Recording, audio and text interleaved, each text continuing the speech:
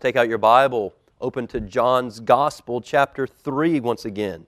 John chapter 3 this morning, as we continue working through this most important of passages in John's Gospel. Again, back when we first began looking at the end of John chapter 2 into John chapter 3, we talked about, probably most of us are familiar with the story of Nicodemus. But of grave importance is, have we understood the gravity of Jesus' words to Nicodemus? I echo to you the words of J.C. Ryle just to stimulate our hearts and minds and a prayerful plea to God to give us ears to hear this morning. Ryle says about the conversation between Jesus and Nicodemus. Maybe you've never thought of it this way, but listen to what Ryle says. The conversation between Christ and Nicodemus is one of the most important passages in the whole Bible. You ever given it that kind of weight, that kind of attention? Nowhere else do we find stronger statements about those two mighty subjects, the new birth and salvation by faith in the Son of God. And then he says this, the servant of Christ will do well to make himself thoroughly acquainted with this chapter. A man may be ignorant of many things in religion and still be saved.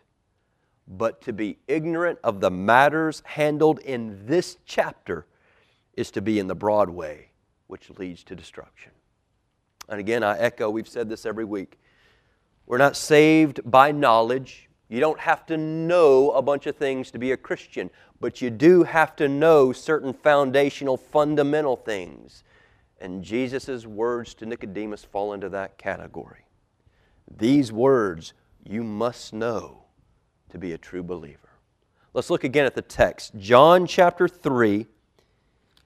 We'll read the entirety of verses 1 through 15, but I want to start with John chapter 2, verses 23 through 25, because that's really the introduction to what we're reading and looking at right now. John chapter 2, verse 23 through 25. Now, when he was in Jerusalem at the Passover feast, that's Jesus, when Jesus was in Jerusalem at the Passover feast, many believed in His name when they saw the signs that He was doing. Let's stop there. You read that, and what do you think? Amen. Praise the Lord. Many are believing. Wait just a minute. Verse 24. But Jesus, on His part, did not entrust Himself to them. Wait a minute. They're following Jesus. And Jesus does not save them. It's not a saving faith. Why? What does the text say?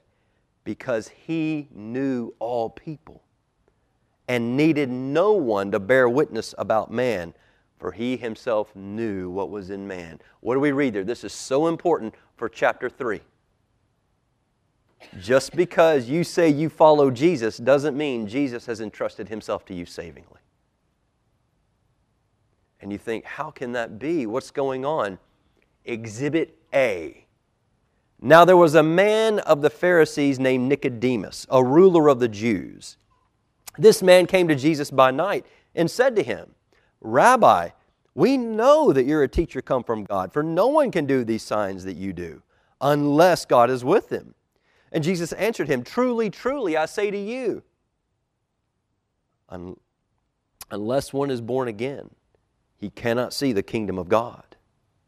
And Nicodemus said to him, How can a man be born when he's old? Can he enter a second time into his mother's womb and be born? And Jesus answered, Truly, truly, I say to you, unless one is born of water and the Spirit, he cannot enter the kingdom of God. That which is born of the flesh is flesh, and that which is born of the Spirit, capital S, the Holy Spirit, is spirit. Do not marvel that I said to you, you must be born again. For the wind blows where it wishes, and you hear its sound, but you do not know where it comes from or where it goes. So it is with everyone who's born of the Spirit. Verse 9, Nicodemus said to him, How can these things be? And Jesus answered him, this is interesting. Are you the teacher of Israel? And yet you don't understand what I'm saying? You don't understand these things? Truly, truly, I say to you, We speak of what we know and bear witness to what we've seen, but you do not receive our testimony. If I told you earthly things and you do not believe, how can you believe if I tell you heavenly things? No one has ascended into heaven except he who descended from heaven, the Son of Man. And as Moses lifted up the servant in the wilderness, so must the Son of Man be lifted up, that whoever believes in him may have eternal life. Let's pray. Father, we do come to you this morning, and we plead. We are desperate. We need your help. Lord, the things we're looking at in this passage are so weighty. Not that they're hard for us. For many of us, they're foreign to us. They undermine so much of what we've built our own religious lives upon, our hope of placement in the kingdom of God. For many of us, we're just like Nicodemus. And Jesus absolutely cuts Nicodemus' spiritual legs out from underneath him. He has nothing to stand on. And so it might be with many of us this morning. As Paul says, the natural man can't understand these things, God. It takes spiritual eyes and ears. And that's not something we can put on. That's something you must give us. And with the gravity of what's at stake in this chapter, the kingdom of God, salvation, eternal salvation, we pray that you would give us this morning spiritual eyes and ears. Help us to see, help us to hear, help us to think. Lord, we're battling the flesh this morning. We're battling years, maybe decades of an unbiblical understanding of the gospel. And we need your help. Would you meet with us today?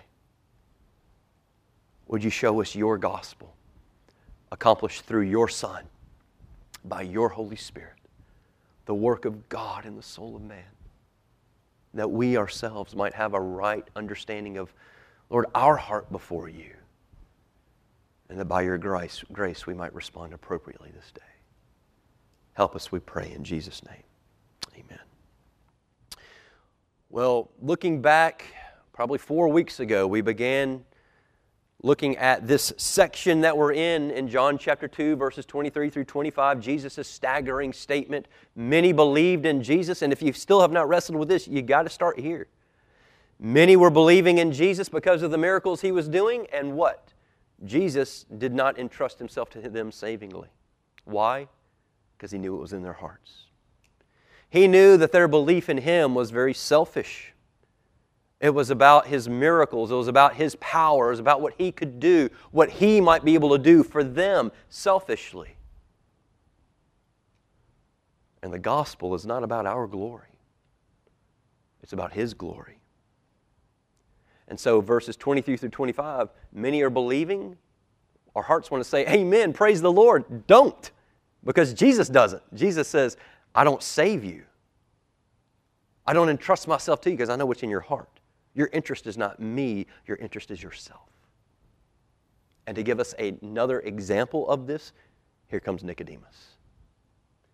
We began this John chapter 3 series we're in by looking at the necessity of the new birth, the necessity of being born from above. Here we have Nicodemus, a religious leader, a Pharisee, a member of the Sanhedrin, somebody with all the religious credentials. He was a Jew. He knew the law. He was a teacher of the law. He comes to Jesus, and in those opening verses 1 through 3, he's saying all the right things. Jesus, we know who you are. There's a profession of faith there. There's a profession of external faith. We're starting to get some clarity on that. There's a profession. Well, the things that you do, only God could do. We know you're the Messiah. You could check all the boxes of Nicodemus' statement in verses 1 through 3. And we talked about this a few weeks ago. If you have a friend or family member that you're concerned about their salvation, if you heard them say to you, well, here's what I believe, and they use Nicodemus' words, I guarantee you most of us would say, thank goodness. We're on the same page. That's what I believe as well. As though saying the right things about Jesus is the fruit of salvation.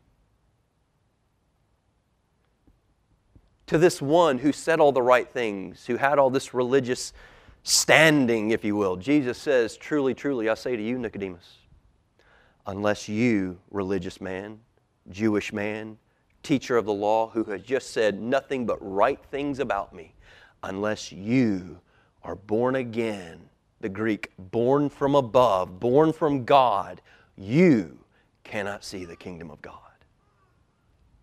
This Nicodemus is one that Jesus was just talking about. Many people were believing in Jesus, yet Jesus did not entrust Himself to them because He knew what was in their hearts.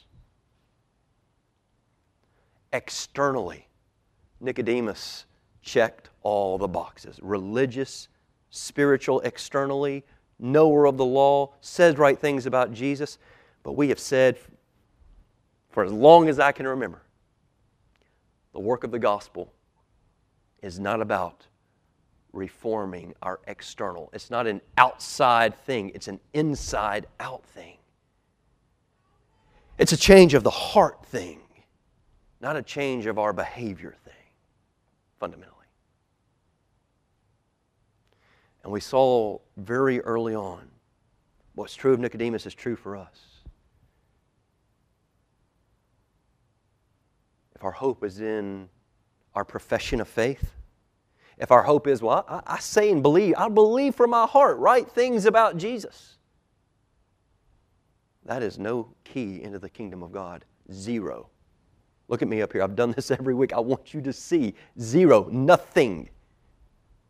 Right thinking about Jesus is a glorious thing. But it has nothing to do with your place in the kingdom of God. Zero. Another example than Nicodemus, how about Satan himself, who has right theology about Jesus? He knows Jesus better than we know Jesus. And yet, Christ knows what's in his heart as well. So, the necessity of being born from above, born from God. And then last week we began looking at part 2 of this, the impossibility of being born again by your own efforts. The impossibility of being born again by your own efforts. And we began looking in verse 4. We didn't finish that message. With God's help, we're going to try to finish it this morning. But these things are far too important for us to rush through. We began looking last week at 4 reasons from the text that it is impossible for you and I or anyone to be born again through anything we do. The first thing we looked at last week, and we spent the bulk of our time here, number 1, because faith is a gift that only God can give. Faith, right? We talk about we're saved by faith. Well, that's not entirely true. Stay with me for just a minute. We are saved by faith, but what Paul says in Ephesians 2 is we're saved by what? Grace. And that grace gives us what? Faith.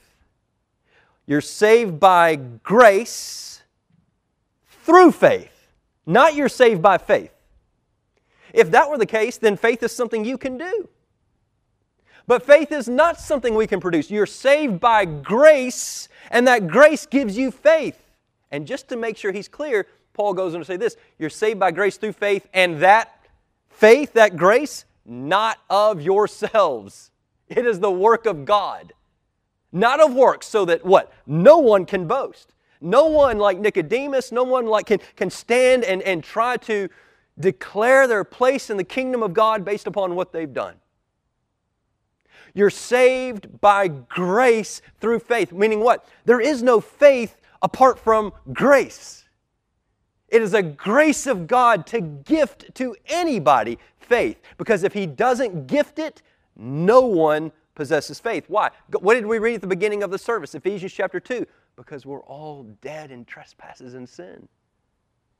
What can a dead person produce? Nothing. You're a toe tag. A dead person can't do anything.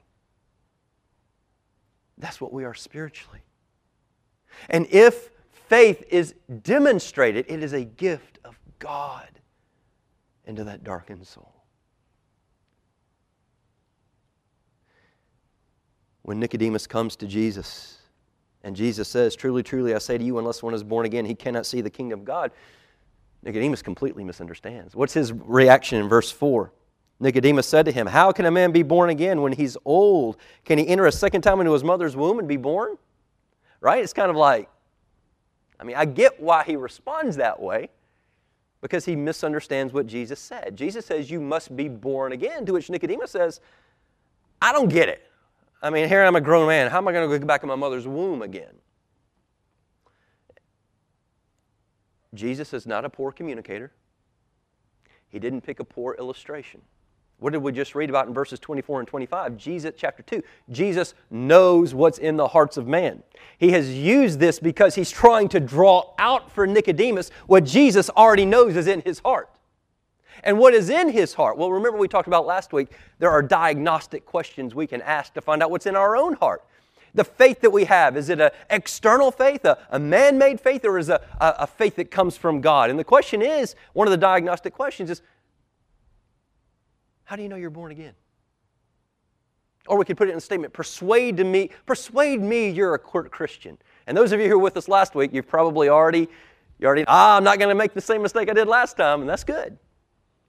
But for those of you who weren't here, if I ask you, persuade me you're a Christian, you're going to answer one of two ways. And this diagnostic question is going to reveal your understanding of faith. Persuade me you're born again. You're either going to begin with, well, I did this, or I did that, or I walked the aisle, I got baptized, I joined the church. Or, persuade me you're a Christian. By the grace of God, I've been gifted faith in Jesus Christ that otherwise I wouldn't have. Do you hear the difference? One is man-centered. One is me, I did it. One is I had nothing to do with it, God did it. And when Jesus is using this metaphor of being born again with Nicodemus, this is a diagnostic statement that he's drawing out for Nicodemus which one he belongs to. Because when Jesus declares you must be born again, what did he respond with? Did he respond, I, or did he respond, God? He responded, me, I. He said, how can I go back into my... What am I supposed to do with this, Jesus? Bingo. Nicodemus is exposed. His whole understanding of religion is based on him, his works, his efforts, his religion, his theology. And Jesus exposes that. And so Jesus explains to him to help him to see that salvation, placed in the kingdom of God, is not the works of man. Jesus said, it's completely the work of God. He's going to continue to play that out for us. So, number one, why is it impossible to be born again by your own efforts? Number one, because faith is a gift of God, a gift that only He can give. Number two, and this is where we closed out last week, we saw that being born again is wholly the work of God, because only God can cleanse us from sin. Stay with me for just a minute. Only God can cleanse a soul from sin. That's what we see there in verse 5. Truly, truly, Jesus said, I say to you, unless one is born of water and the Spirit, he cannot enter the kingdom of God. You know, the reason we don't have place in God's kingdom is because of sin. That's the problem. So in order to have, if there's ever hope of an individual having place in the kingdom of God, that sin problem has to be dealt with. That sin problem has to be eradicated, washed away, done away with.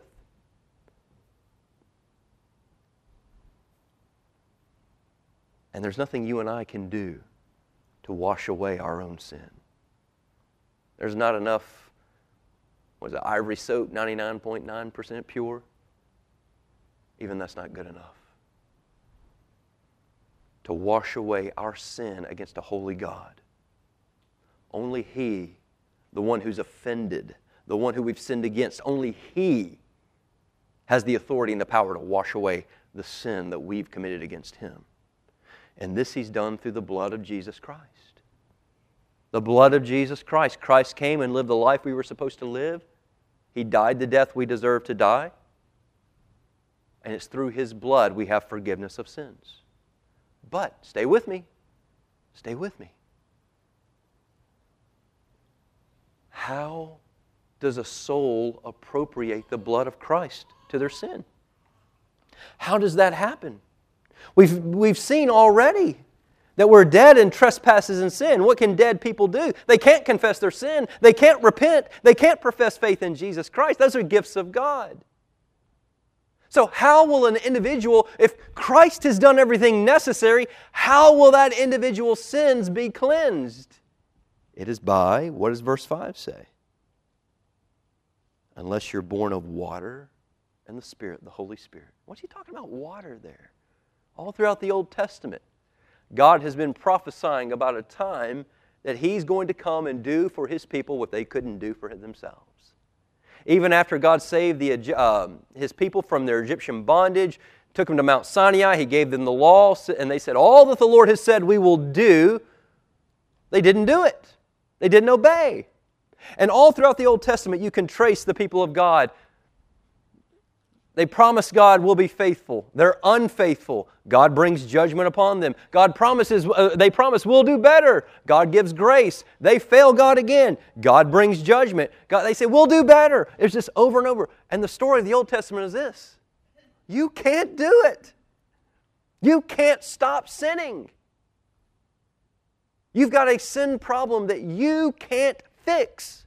And that's why God promises through Jesus all throughout the Old Testament, most clearly in Ezekiel chapter 34, this, the new covenant. I will sprinkle clean water on you. God says, I'll sprinkle clean water, and you shall be clean from all your uncleanness. Don't rush that. What's He saying there?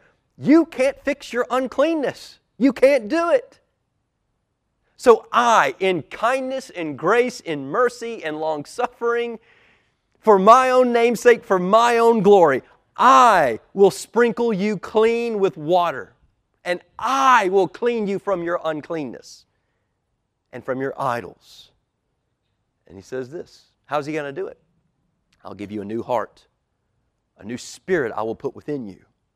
I will remove your heart of stone. This is the washing of regeneration, the washing of the heart with the Word of God. I will take out and purge out that heart that just cannot be faithful to me, that won't be faithful to me. And I will remove that heart of stone from your flesh, and I, God says, will give you a heart of flesh. I will take out the heart of stone and give you a heart of flesh. And I, God says, will put my Spirit in you, and I will cause you to walk in my statutes and to obey my rules. Now stop there. Who is the one who brings cleansing for sins? It is God. He's the only one. He's the one who says, I will cleanse you. I will wash you. I will give you a heart. And with that heart, I will cause you to walk faithfully and obediently unto me.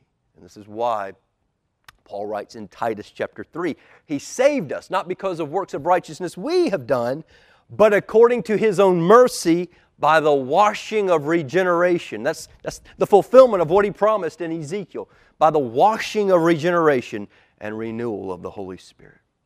Those are two things very, very important that we must understand.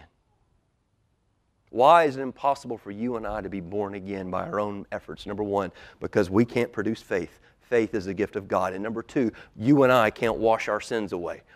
There's nothing we can do. Only God can do that through His Holy Spirit, through the work of regeneration, the fulfillment of the new covenant upon His soul. Are you with me? Number three. Being born again is wholly, entirely the work of God because it comes only from His Holy Spirit. Now, we've been teetering on this in all the conversation, but here He lays it out. Why is it impossible to be born again through your own efforts? Because salvation comes only from the Holy Spirit. Now, where do we see that in the text? Verse 6. We've not skipped a verse yet.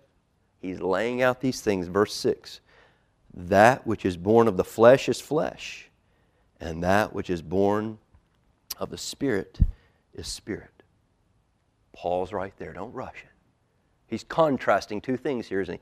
Flesh and spirit. Jesus is making a point here, something he's already said, going back to John chapter 1, verse 13.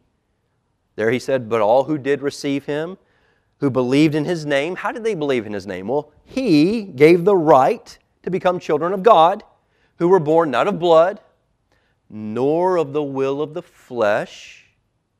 So they're born again, but it had nothing to do with their flesh, nor of the will of man, but of God. So here he's just echoing what he's already said. They were born again not because of the will of the flesh. Why? Because that which is born of flesh is flesh. And that which is born of the Spirit. Take a look at your Bible. Do you see a capital S right there? That which is born of the Holy Spirit is Spirit. The only thing your flesh and my flesh can do is to produce flesh, external. Now here, flesh is talking about our human nature. He's not using flesh the way Paul uses flesh. Paul talks about the flesh, our sin nature. In Johannine literature, John's Gospel, his epistles, even in the book of Revelation, when John, by and large, uses the flesh, he's talking about just the human nature. He's saying human beings can only produce human beings. Human beings with bodies can only produce external things. It can only affect external things. A human being cannot produce another human that belongs to the kingdom of God. That's spiritual.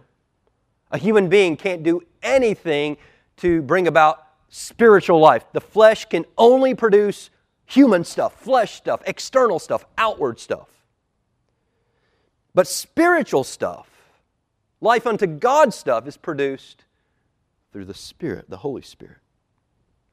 Again, just to be clear, human nature cannot produce anything spiritual toward God. I would almost have you repeat that with me. It has to be so clear in our minds, the weakness of the flesh. Human nature, your human nature, my human nature can do nothing to produce anything spiritual toward God. Zero, zilch, again, nothing. The flesh can't produce the new birth. The flesh can't bring about the life of God in the soul of man. These are things only God can do because of the reasons we've already said. There's talk today, even in religious circles, of turning over a new leaf, of reforming your ways. That's not the gospel. When we see people turning over a new leaf and, man, they've changed their ways, that is what the flesh produces, external. God's birth of a soul creates what Paul says elsewhere is a new creation. The old is gone. It's not we've turned over a leaf and now we're different than we once were. There's some truth to that, but the work of God, the Holy Spirit upon a soul produces an entirely different person. You got to stay with me here. This is the work of God in the life of the soul. The only thing flesh can produce is external things. And that's where Nicodemus is struggling. Nicodemus equated spirituality, perhaps like some of us, with his upbringing. He's Jewish. He knew the law. He kept the law. He was a member of the Jewish covenant community. He had right thinking about Jesus. But all of those things are what? Outside, externals. And though by most accounts Nicodemus was very faithful in those external things, what he failed to realize is what the gospel produces in the life of a soul, and probably some of us have missed this. The work of God in the life of a soul is it produces a real, authentic, living, breathing, walking relationship with Jesus Christ. For Nicodemus, he had a belief in God, but God was out there. There was not this real imminent nearness with God. Think back to the book of Genesis. God created us in His image to know Him, to love Him, to worship Him, to walk with Him in the cool of the garden like Adam and Eve did, to commune with Him, to fellowship with Him, to be conformed to His likeness.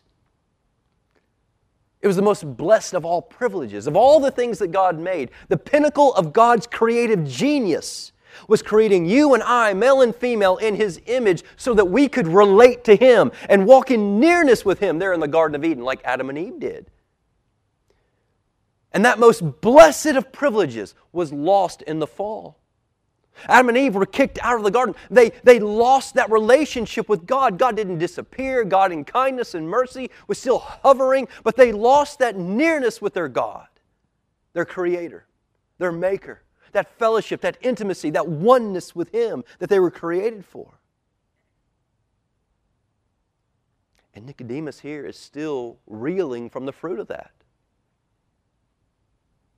God is still hovering in his mindset somewhere out there, but he does not have that intimacy that humans were created for. Why? He's focused upon externals. And only you can answer this, but I have a hunch, because I know my own heart. In 16 years of pastoring, I've witnessed it.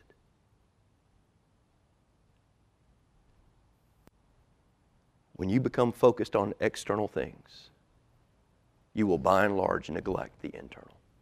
Just by and large. When you become focused upon your religious duties, your religious activities, having church just so, living the Christian life just so, when you become so focused upon externals, right thinking, right acting, right believing, everything having to be just so, that becomes your idol. That becomes your religious system. And you forsake the internal, the inward life. The flesh produces flesh. The flesh can only produce external, and the external becomes all that matters. Stay with me. Is that true in your life? It very well may be that we need the same reminder as Nicodemus. If we're honest, much of what we call Christianity today is not characterized by an inward relationship with the living God in the face of Jesus Christ. If we're honest with ourselves, a life of looking unto Jesus is just foreign to us because we're more preoccupied not with Jesus but with external religion. Having everything in my religious life just so. Outwardly, the setting has to be just right. The music has to be just right. The preaching has to be just right. The things we do have to be just right. And if it's not, I'm uncomfortable.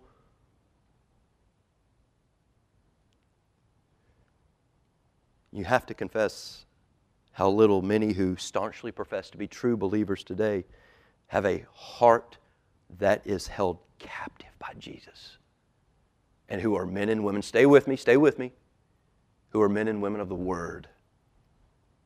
Yes, you can be externally focused and still have a quiet time. I'm not talking about that.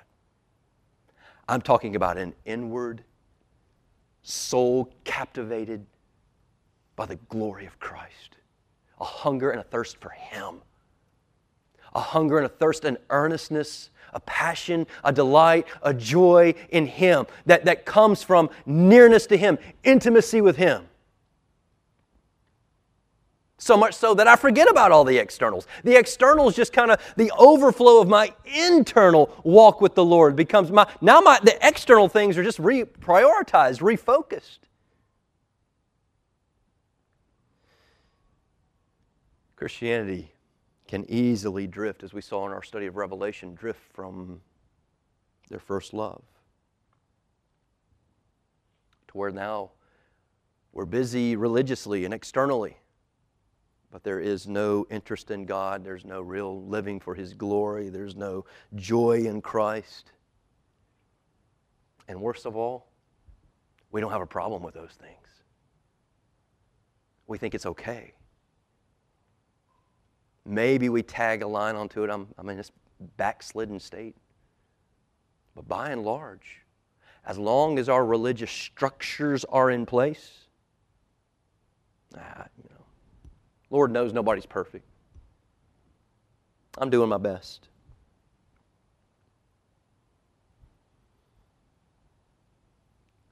Beloved, a person may be spiritually dead, like Nicodemus is, and still be, like Nicodemus was, active in church, emotionally moved by sermons and songs, loyal to the Bible, sacrificial in their service, faithful in daily Bible reading, zealous about sharing Christ, and still be completely dead. An inward love, devotion, passion, seeking, searching after Jesus daily, because He's all. Do we, like Nicodemus, like Jesus is pulling out of Nicodemus, focus upon the externals and minimize the internals? Let's quiz ourselves for just a moment. It doesn't do us any good to lie. There's too much at stake. How much, even today, have you thought about and been deeply pursuant of intimacy with Christ? From the moment you got up this morning? And believe me, I know how Sunday mornings go in the house getting ready for church. We had one of those mornings this morning. But how, even today, how much of the eternal spiritual glory of Christ has been your passion? A great barometer, think back to our prayer time this morning. And the question is not, did you pray out loud?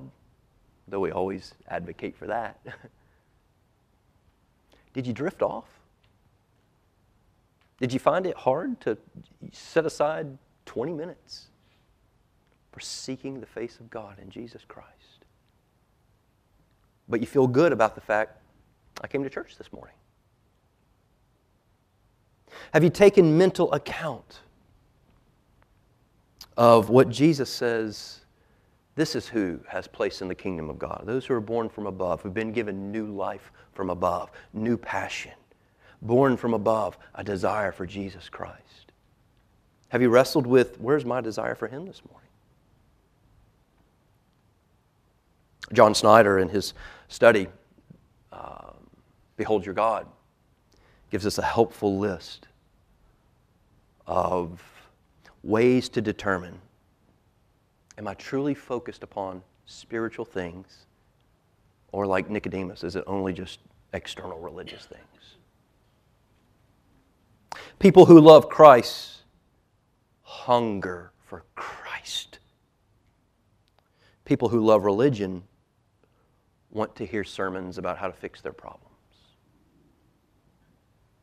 Number two, people who love Christ count all things lost because I want Him more than anything.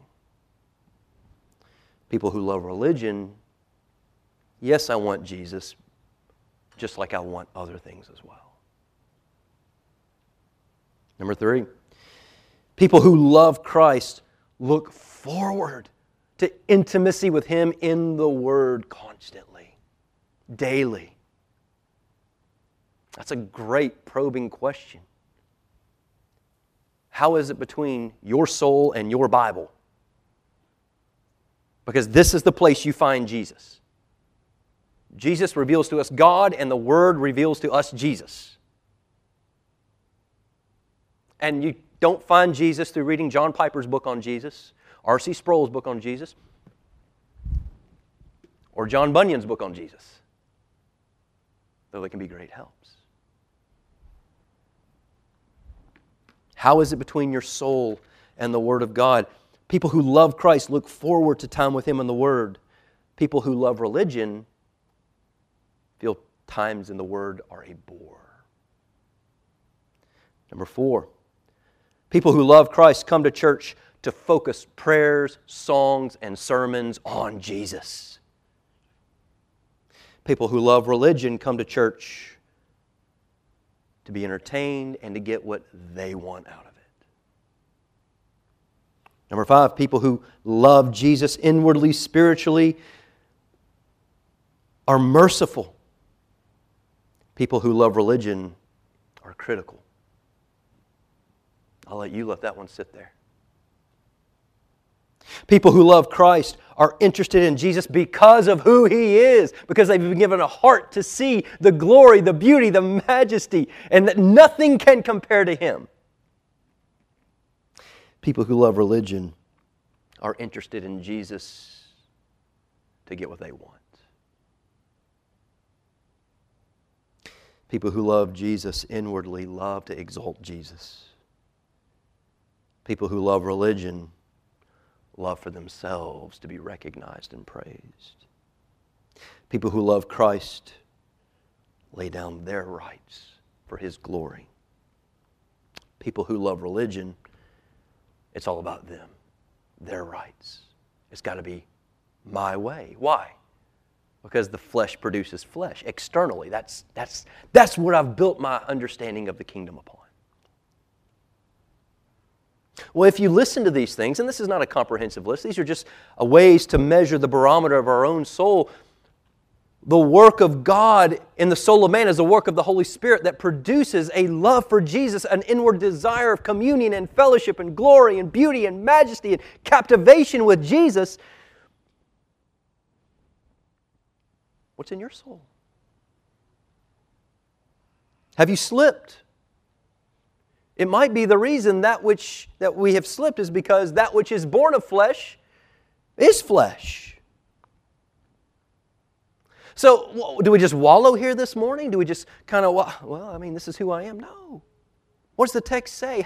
How does one receive this new nature? What does the text say? John chapter 3, verse 6, that which is born of the flesh is flesh, and that which is born of the Spirit is spirit, capital S, Spirit.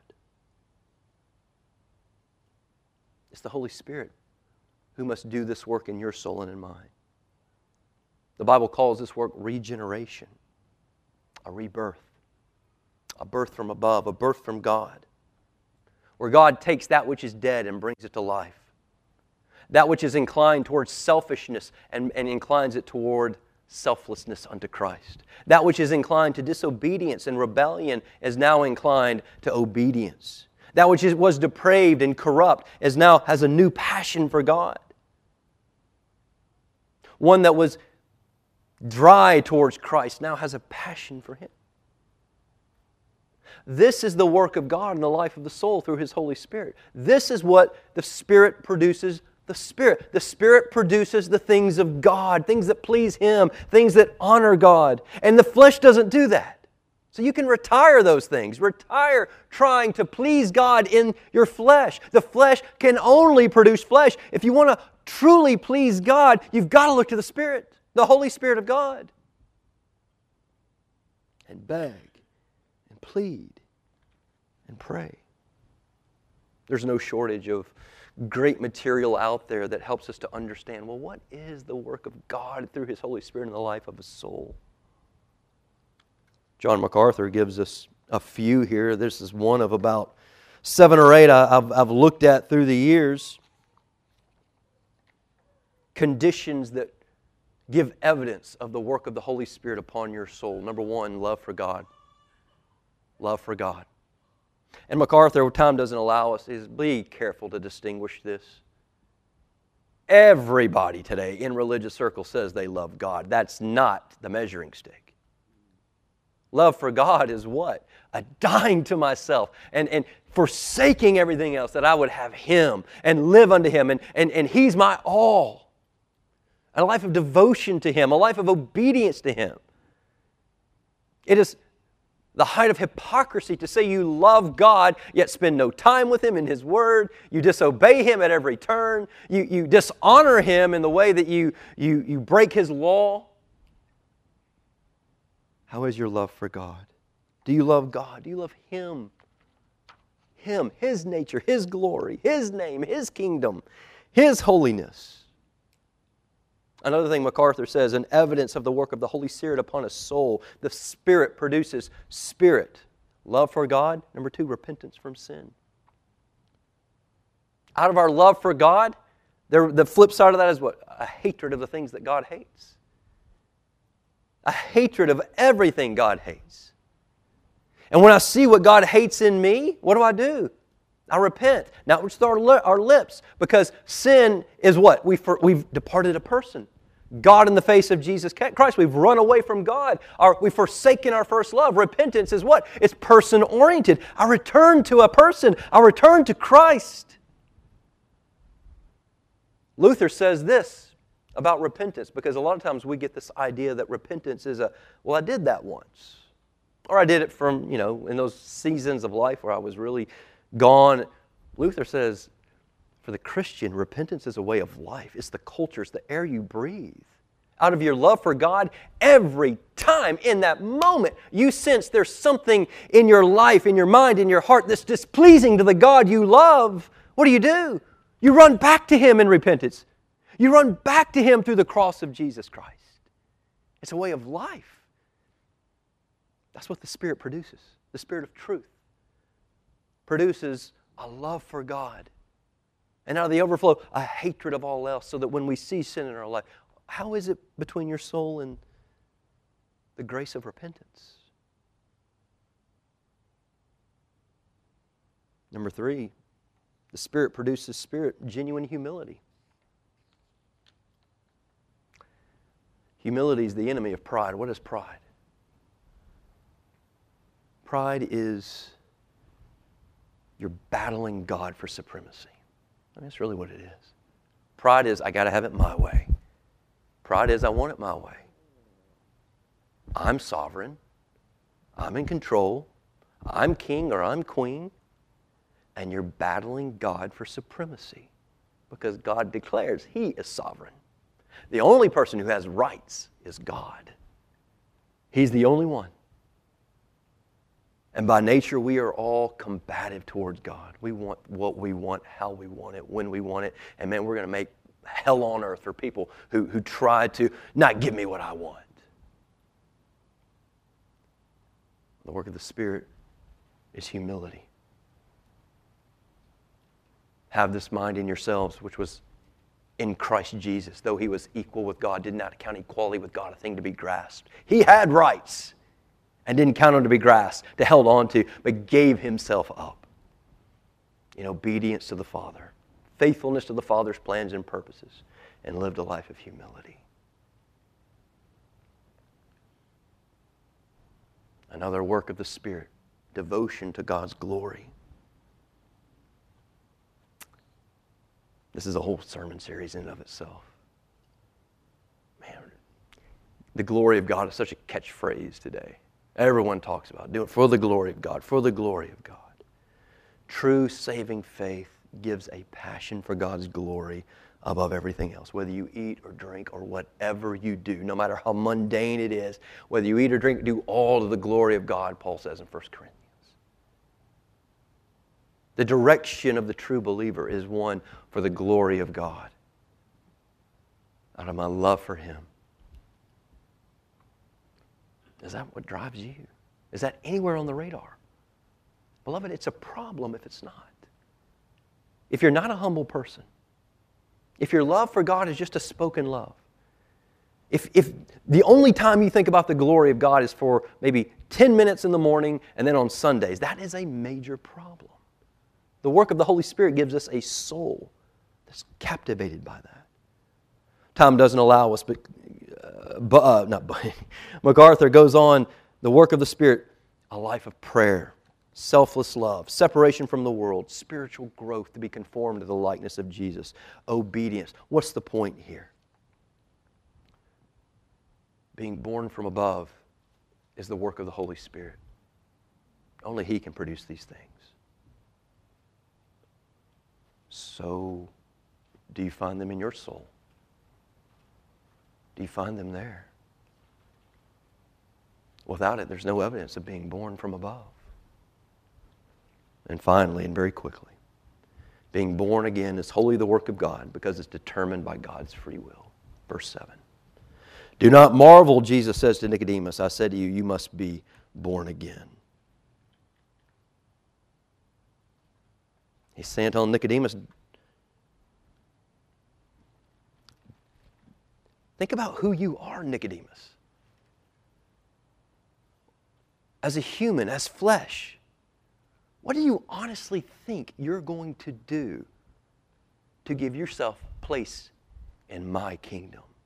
If you think there's something you can do, Nicodemus, well, you have sorely underestimated who I am. A right view of me, you understand, I'm helpless, I'm hopeless, I can't do anything. That's why Jesus, don't marvel about this, Nicodemus. Don't marvel that I said to you, you must be born again. Don't be surprised. Could there possibly be another way that someone like you or me could find access to my holy kingdom? Oh, if you're marveling, if you're uncomfortable with this, you need to rethink me, Jesus says. And then he says in verse 8, the wind blows where it wishes, you hear its sound, but you don't know where it comes from, where it goes. So it is with everyone who's born of the Spirit. What's he saying here? The work of God in the soul of man is completely the will of God. It's God's will. It's the will of the Spirit. How many of you today can predict which direction the wind's going to flow from? Can you just guess and go out there? You can't, can you? Or when it's going to blow. Or where it's going. Or how many of you can predict the miles per hour? How about when these hurricanes come through? I mean, they put these numbers on there and they try to guess. But who can predict perfectly when, where, how fast the wind blows? Anybody? Why? Because we're not sovereign over it. There's mystery when it comes to the wind, and that's Jesus' point to Nicodemus here. We're uncomfortable with this, and if you're uncomfortable, you just got to go back to the text, and you're going to have to wrestle with, all right, I may be uncomfortable, but thus saith the Lord. When it comes to the work of the Holy Spirit, there's mystery to how He operates. You can't predict who will be saved. You can't predict when they will be saved. A person may hear the gospel 50 times, and on the 51st time, God, by grace, transforms the soul through the work of the Holy Spirit. Another person may hear it the very first time, and the work of the Holy Spirit transformed the soul. Another person may hear it 150 times, and yet never be saved. There's no formula. There's a reason why in our day today, and I know for some of the older generation this may be there's a reason why churches today don't do revival meetings. I know in the old days, even when I was growing up, there was an annual revival you'd have come in, and biblical revival is not a meeting that you set up. Revival is the work of God in the life of a soul. Revival is not something you put on a calendar. Revival is the work of the Spirit. There's no formula. There's no book you can read to guarantee salvation. There's no combination of lights and fog and music, and if we sing songs from a certain generation, or if we have preaching that's of this kind, there's no formula for making salvation happen. Why? Because of what Jesus says here. The wind blows where it wishes. You hear its sound, but you don't know where it comes from. You don't know where it goes. So it is with everyone who's born of the Holy Spirit. It's the Spirit alone who sovereignly saves. Which instead of discouraging us, if that's the reflex to hearing that, oh, beloved, you've got your priorities inverted. You're acting like salvation is owed to anybody. If that discourages you, rethink who God is. The proper response to verse 8 there is, praise God that anybody is saved. Praise God that He is kind and merciful and gracious to any. And if God has me here in this setting now,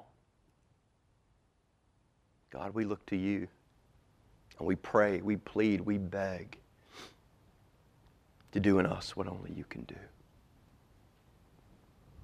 Now again, there's a third part to this series in John chapter 3, so we're having to cut it off here, kind of at a midpoint. But we've seen the necessity of being born again. We've seen the impossibility of being born again by your own effort. Only the Holy Spirit can save us, as He wishes, as He wills, in accordance with the Father's eternal purposes. It's He who gives us faith. It is He who gives us everything that we need. It's He who washes away our sins.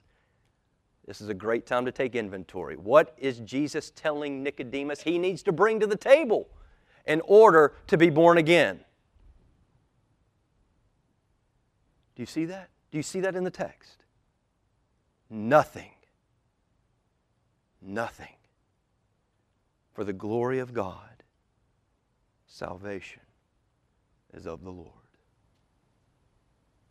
Beloved, this is the time for you to search your own heart. We, most likely, are just like Nicodemus. We come to Jesus, we come here this morning with the expectation. I've got the heritage, I've got the experience, I've got the religious life, I'm a pretty good person, I'm reading Bunyan, I have a quiet time every once in a while, or maybe I don't, but hey, I profess faith in Jesus Christ, I believe Jesus died, He lived, He died, He rose again. I don't have to worry about these things, Jake. You're not the authority on being born again, nor am I. Jesus is. And what has Jesus just done with Nicodemus? What I hope He's doing with all of us. Let's just kick all that stuff out of here because it means nothing. Salvation is the work of God bringing you to Him. Where is God in your affections?